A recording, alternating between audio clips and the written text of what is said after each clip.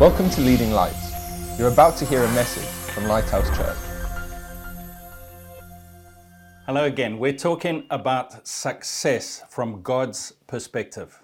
In the first talk, we spoke about good success, where God describes his kind of success as good success. He's not saying that worldly success doesn't mean anything, but he's saying there's more. There's more in God. And today I want to talk about unusual success. Have you ever played a game or been part of something and you thought you knew the rules and you found out at the end that you didn't really understand the rules? We went to visit some friends of ours in Scotland recently, and it was a beautiful sunny day, and they loved to play croquet on the lawn. Now, I've lived quite a long time, but I had never played proper croquet. I'd always just messed around, and they knew the rules, and they were very competitive, and they kept us to the rules exactly right. So the idea behind croquet is you've got a stick, a mallet, and you've got a ball, and you've got to hit through some hoops that are on the lawn. And I'd always just played whack the ball as hard as you can, get it through the hoop, and everybody says yay. But there are rules and there is strategy to the game of croquet. Once you've hit it through a hoop, you have to then get it to another hoop, and you have to try and hit your opponent's ball so that you can get a second shot and you can maybe get their ball out of the way. There's a whole lot of strategy, and so when you hit through a hoop, you have to be thinking of the next couple of moves that you want to make.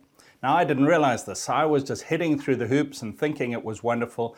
And then I realized, because my host was such a stickler for the rules, I realized that I need to be aware of the rules and I need to follow them correctly. Now, God's idea of success says that the worldly rules for success exist, and they are correct to a certain degree, but there are bigger rules. There is more for us to bear in mind when we're playing this game called life. So what does the world define as success? I've listed 5 things, and they are achievement. In other words, achieving certain benchmarks or guidelines of achievement, accumulation, getting more and more stuff. That is sometimes a measure of success. Competition, in other words, being better than the person next to you or your brother or whatever it is. Competition is sometimes seen as success, being the winner. The 4th one is recognition, where people say, well done, you're great, you've done a great job. Sometimes that is the measure of success. And the last one is a feeling of success, where I feel fulfilled and I feel like I have achieved what I wanted to achieve. That is what the world says success is. And all of those are correct to some degree, but God has more. And so I'm going to list 4 things today where God's idea of success and his description of success is different. It's unusual. It is counterintuitive. We wouldn't normally think this way because we've grown up in this world that we've lived in for so long. So the first one is glory. What gives us glory? And in Jeremiah 9 verse 23, it says, "Thus says the Lord."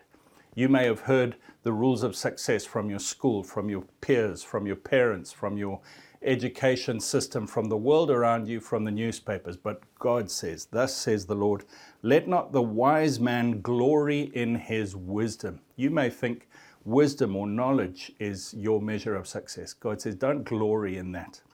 Let not the mighty man glory in his might. You might think having strength and being able to influence things is your measure of success. God says, don't glory in that, not in wisdom, not in might.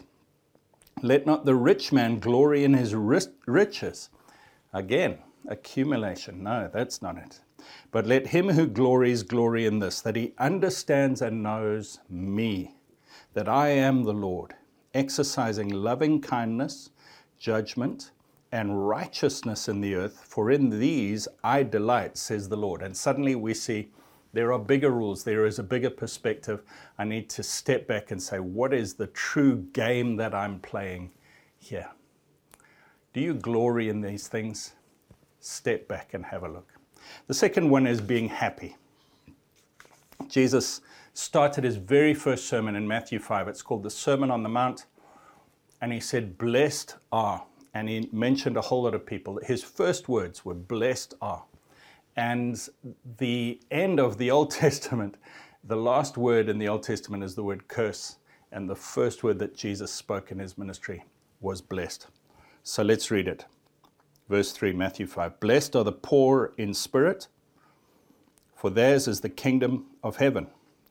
Blessed are those who mourn, for they shall be comforted. Blessed are the meek, for they shall inherit the earth. Blessed are those who hunger and thirst for righteousness, for they shall be filled. Blessed are the merciful, for they shall obtain mercy. Blessed are the pure in heart, for they shall see God. Blessed are the peacemakers, for they shall be called sons of God. Blessed are those who are persecuted for righteousness' sake, for theirs is the kingdom of heaven. Blessed are you when they revile and persecute you and say all kinds of evil against you falsely for my sake. Rejoice and be exceedingly glad, for great is your reward in heaven. For so they persecuted the prophets who were before you.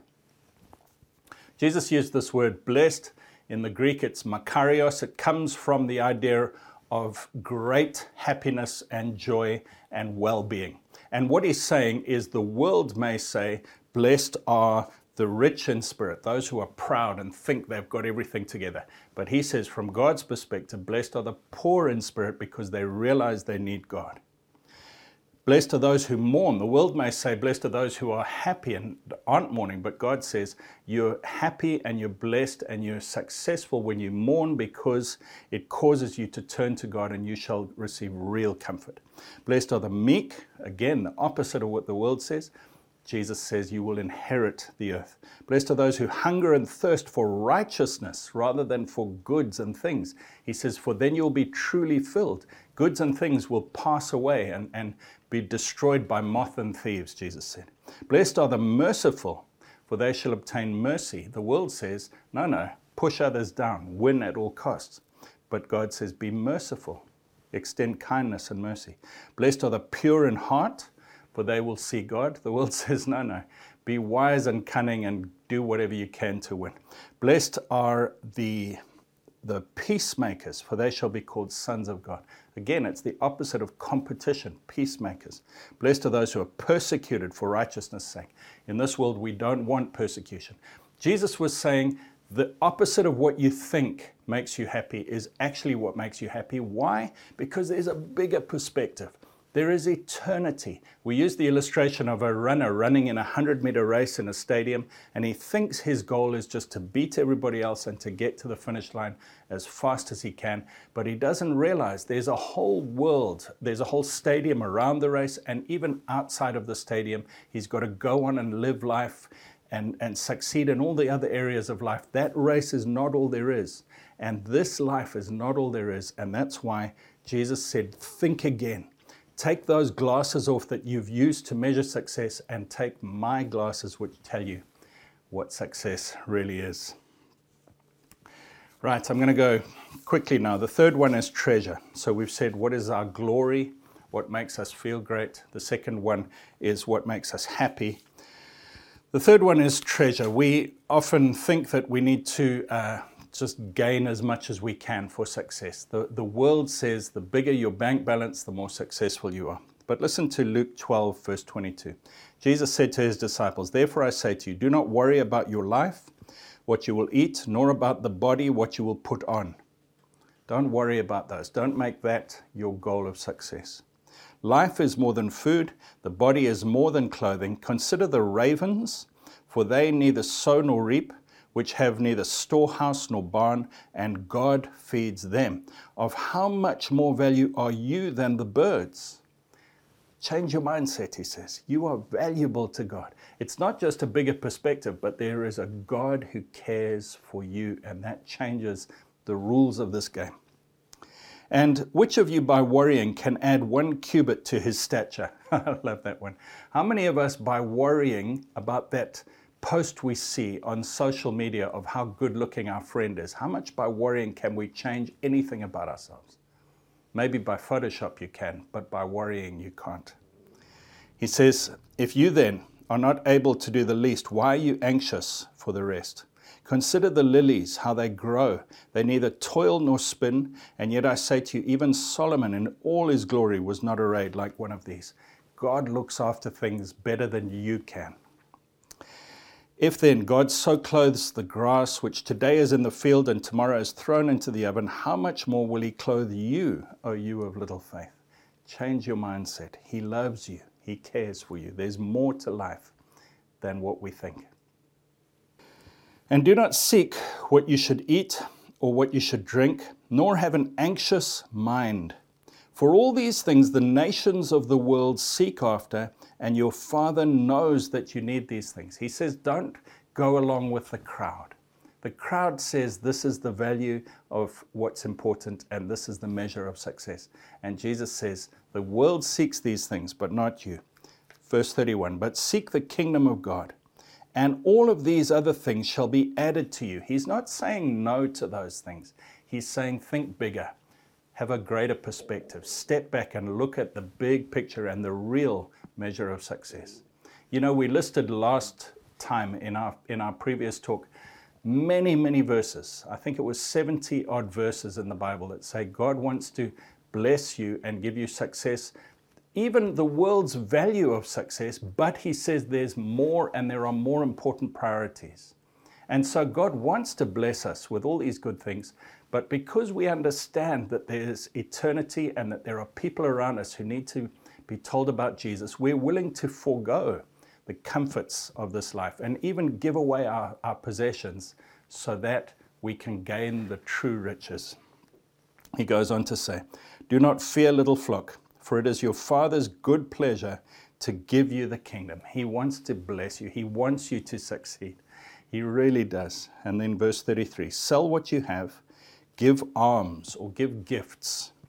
Provide yourselves money bags which do not grow old, a treasure in the heavens that does not fail, where no thief approaches, nor moth destroys. For where your treasure is, there your heart will be also.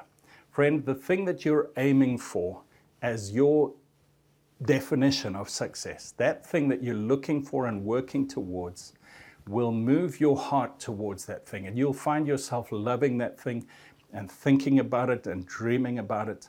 And so if you think it's recognition or accumulation of goods or achieving certain standards or whatever it is, you will be moving towards that thing. And Jesus says, get your heart aimed to the right thing and you will move towards that thing. You can check what you value as success because of where your heart is. What do you love? Is it your pleasures? Is it your riches? Is it your social status? And then we can make a decision and say, I'm going to choose to move myself. I'm going to give things away, which is so counterintuitive. He says, give and you build up a treasure store in heaven. In 2 Corinthians 12, Paul the apostle says, I will gladly spend my money and my goods and be spent. I will let myself be completely used up for the sake of your souls, he says, so that others may find Christ and be in eternity forever. That is true riches. So we've looked at glory, we've looked at happiness, we've looked at treasure. And I really would ask you, you know, we can bash somebody else and say, you must be different. But at the end of the day, you need to look in your own heart. I need to look in my own heart. And I need to say, where am I getting my sense of success, my sense of achievement, my sense of comfort, my glory, my happiness, my treasure? And God says, I'm challenging you, my son, my daughter, look with my eyes at what's really important. I can honestly say that this has become true for me. I grew up in a home that was reasonably wealthy. We had a massive house with a swimming pool and we had everything we needed. And through a series of things in our country, we lost everything. But I was completely content because I knew that God was with me. Now, since then, I've had ups and downs of wealth and various other things. But I can honestly say, when we find our security in Christ, and we know there's more than just this short 100-meter dash, there is eternity to come. We're willing to spend and be spent. And God is amazing because He keeps providing. He says, I know you need all these things. I know you need food and clothing and all these things. I will look after you, but get your priorities right. You know, there was another place where Jesus said that there are least things and there are more valuable things. And He said that actually money or treasure or mammon is the least of these things. But God wants to give us true riches, eternal treasures. Right, let's go into greatness. The last one is greatness. We've looked at all these different things, but how do I become great? Luke chapter 14, verse 7. So he told a parable to those who were invited, and he noted how they chose the best places, saying to them, when you are invited by anyone to a wedding feast, do not sit in the best place, lest one more honorable than you be invited by him. And he who invited you and him come and say to you, give place to this man. And then you begin with shame to take the lowest place. But when you are invited, go and sit in the lowest place, so that when he who invited you comes, he may say to you, friend, go up higher. Then you will have glory in the presence of those who sat at the table with you. For whoever exalts himself will be humbled, and he who humbles himself will be exalted. Jesus gave us another paradigm shift. He said, in this world, you promote yourself. You make yourself seem great. You try to get adulation and fame and glory.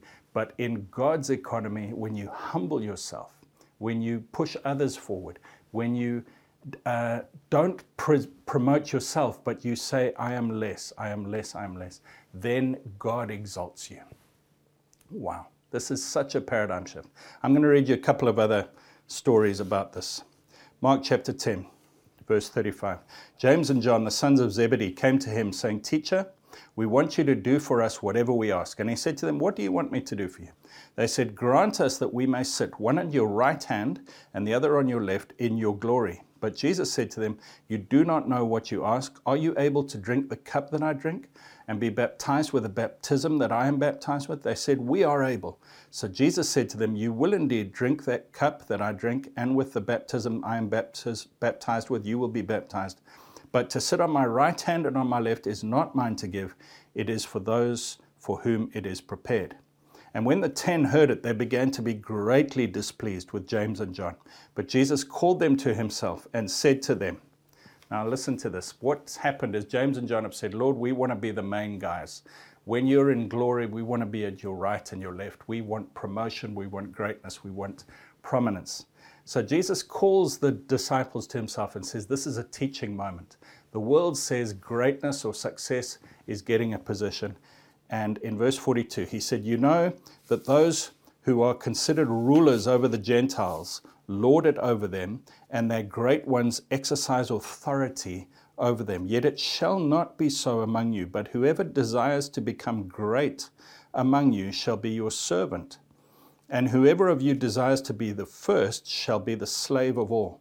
For even the Son of Man did not come to be served, but to serve and to give his life a ransom for many. Jesus gives us an example. You know, there's an amazing story. Just before Jesus is crucified, he's having the Last Supper with his disciples, and he's knowing where he's come from. He's come from heaven, and he is the Lord of all, and he's knowing he's going to the cross and then to glory in heaven. But he chooses to serve and to become a servant and to humble himself. In John chapter 13, it says, Jesus, knowing that the Father had given all things into his hands, and that he had come from God and was going to God, rose from supper, laid aside his garments, took a towel, and girded himself. And he washed the disciples' dirty, smelly feet. Jesus says greatness is making ourselves humble and putting ourselves as a servant to others. Now, this doesn't mean that we say that we are useless. It just means that we choose to prefer other people. Humility and greatness is a massive, massive topic in the body of Christ, in the Bible, and in God's economy. He says, humble yourself and you will be exalted. In James, it says that God opposes the proud, sets himself in battle array against the proud, but he gives grace or help or kindness to the humble. God says that success is humbling yourself. Now, this may mean that you never have a title. This may mean that you are never given prominence or glory or fame in this earth. But you know what? This earth is 70, 80, 90 years. Eternity is forever. This earth is a tiny little piece, a little frayed bit on the end of a rope, and eternity is the whole rope that stretches for billions of miles. Eternity is what's important, and God's opinion is what really matters. I just want to close with a leadership lesson here, just a very quick one. There were 3 kings at the beginning of God's institution of kings in the nation of Israel. There were 3 of them. The first was Saul, and he used bullying and force to impose his will. The second one was David, and he worshiped the Lord and listened to the Lord to enforce his rule. And the third one was Absalom, David's son, who used politics and trickery and being sickly sweet and manipulating people to try and keep power. And it's so interesting. Let me read you 3 verses that talk about what was in their hands, these 3 kings. And it'll show you how God's way of leading is different from the world. So 1 Samuel 19, verse 9. Now the distressing spirit from the Lord came upon Saul as he sat in his house with a spear in his hand. And David was playing music with his hand. What's in Saul's hand? What's in your hand? When you try and lead, when you try and be great, is it a spear? David was worshiping the Lord. Psalm 78, verse 72. So David shepherded them according to the integrity of his heart and guided them by the skillfulness of his hands. He said, I'm going to serve these people skillfully and with integrity. And then the last one, Absalom. 2 Samuel 15, verse 5. So it was, whenever anyone came near to bow down to Absalom, that he would put out his hand and take him and kiss him. He kissed babies, he kissed people. He loved to charm people and pretend that he loved them. Friend, what is your measure of success, and how are you going to achieve it? Is it accumulating lots of wealth? Maybe you're structuring your life. You're getting education, and you're trying to get promotions, and you're trying to plan your life to get a lot of money. God says, lay up treasure in heaven. In fact, Jesus said, what would it profit a man if he gained all the riches of the world but lost his own soul? Yes, God wants to bless us with goods and things. He loves to give us things. But his bigger priority is seeing people saved and giving away money to help others come to know him. Maybe it's promotion or a position or a title. I would challenge you, my friend. Whose fame are you looking for?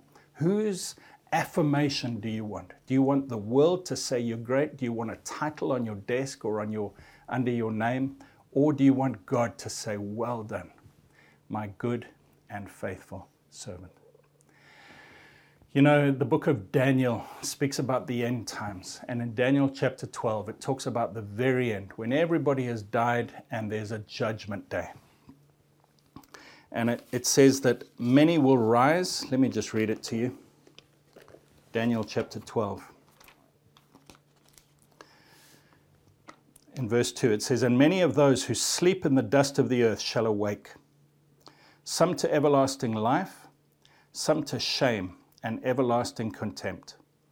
Those who are wise, and interestingly, that Hebrew word wise is the same word translated good success that we read in Joshua chapter 1 in our first talk. God's good success. Those who are wise, those who have good success, shall shine in eternity like the brightness of the firmament.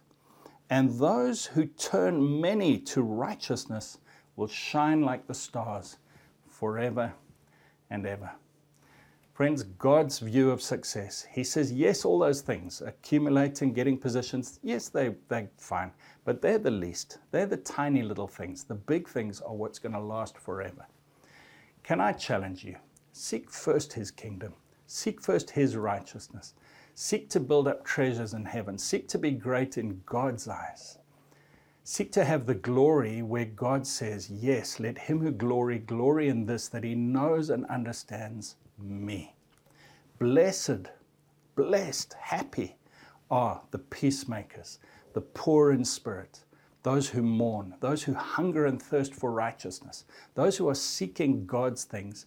And God says, not just blessed will they be, not just in heaven, but blessed are those people. It is the greatest form of happiness. You can have less money than the person next to you. You can have no title after your name. You may not have a great career progression ahead of you, but if God says you're blessed, you have a sense of well-being. You have a sense of fulfillment. You say, I know whose I am, and I know where I'm going. Jesus, when he knew that God had given all things to him, that he knew that he had come from God and he was going back to God, he could lay aside his garments and serve and wash the disciples' feet. Brent, what are you going to do with this? What are you going to do with this? Can I suggest we need to make a decision in our lives and say, I'm going to prioritize God's success. That may mean that you forego salary increases, that you give up other things you've been doing, that you don't borrow a lot of money to have the most flashy goods or car. But in God's eyes, he says, I know what real success is, and I'm watching. Lord Jesus, please would you help us to view success from your point of view. Please help me, Lord. Please help me to change my mindset, to take off these glasses that have told me what success is, and to see things correctly through your eyes, and to know what you say is important. Please help me, Lord, to build up treasure in heaven, to humble myself so I can be great in your kingdom, to build your church and your people, to spend and be spent in Jesus' name. Friend, if you want to do more of that, get involved in your local church, but also look at our website, leadinglightsnetwork.com, and we will help you. There's a weekly email we'll send you with some resources, and we just want to help you and blow wind into your sails and make you the greatest Christian you could possibly be. God bless you. Thanks for listening. Please visit leadinglightsnetwork.com for more resources and subscribe to our podcast on iTunes. Please consider supporting this ministry by making a donation on the giving page at leadinglightsnetwork.com or lighthousejersey.com.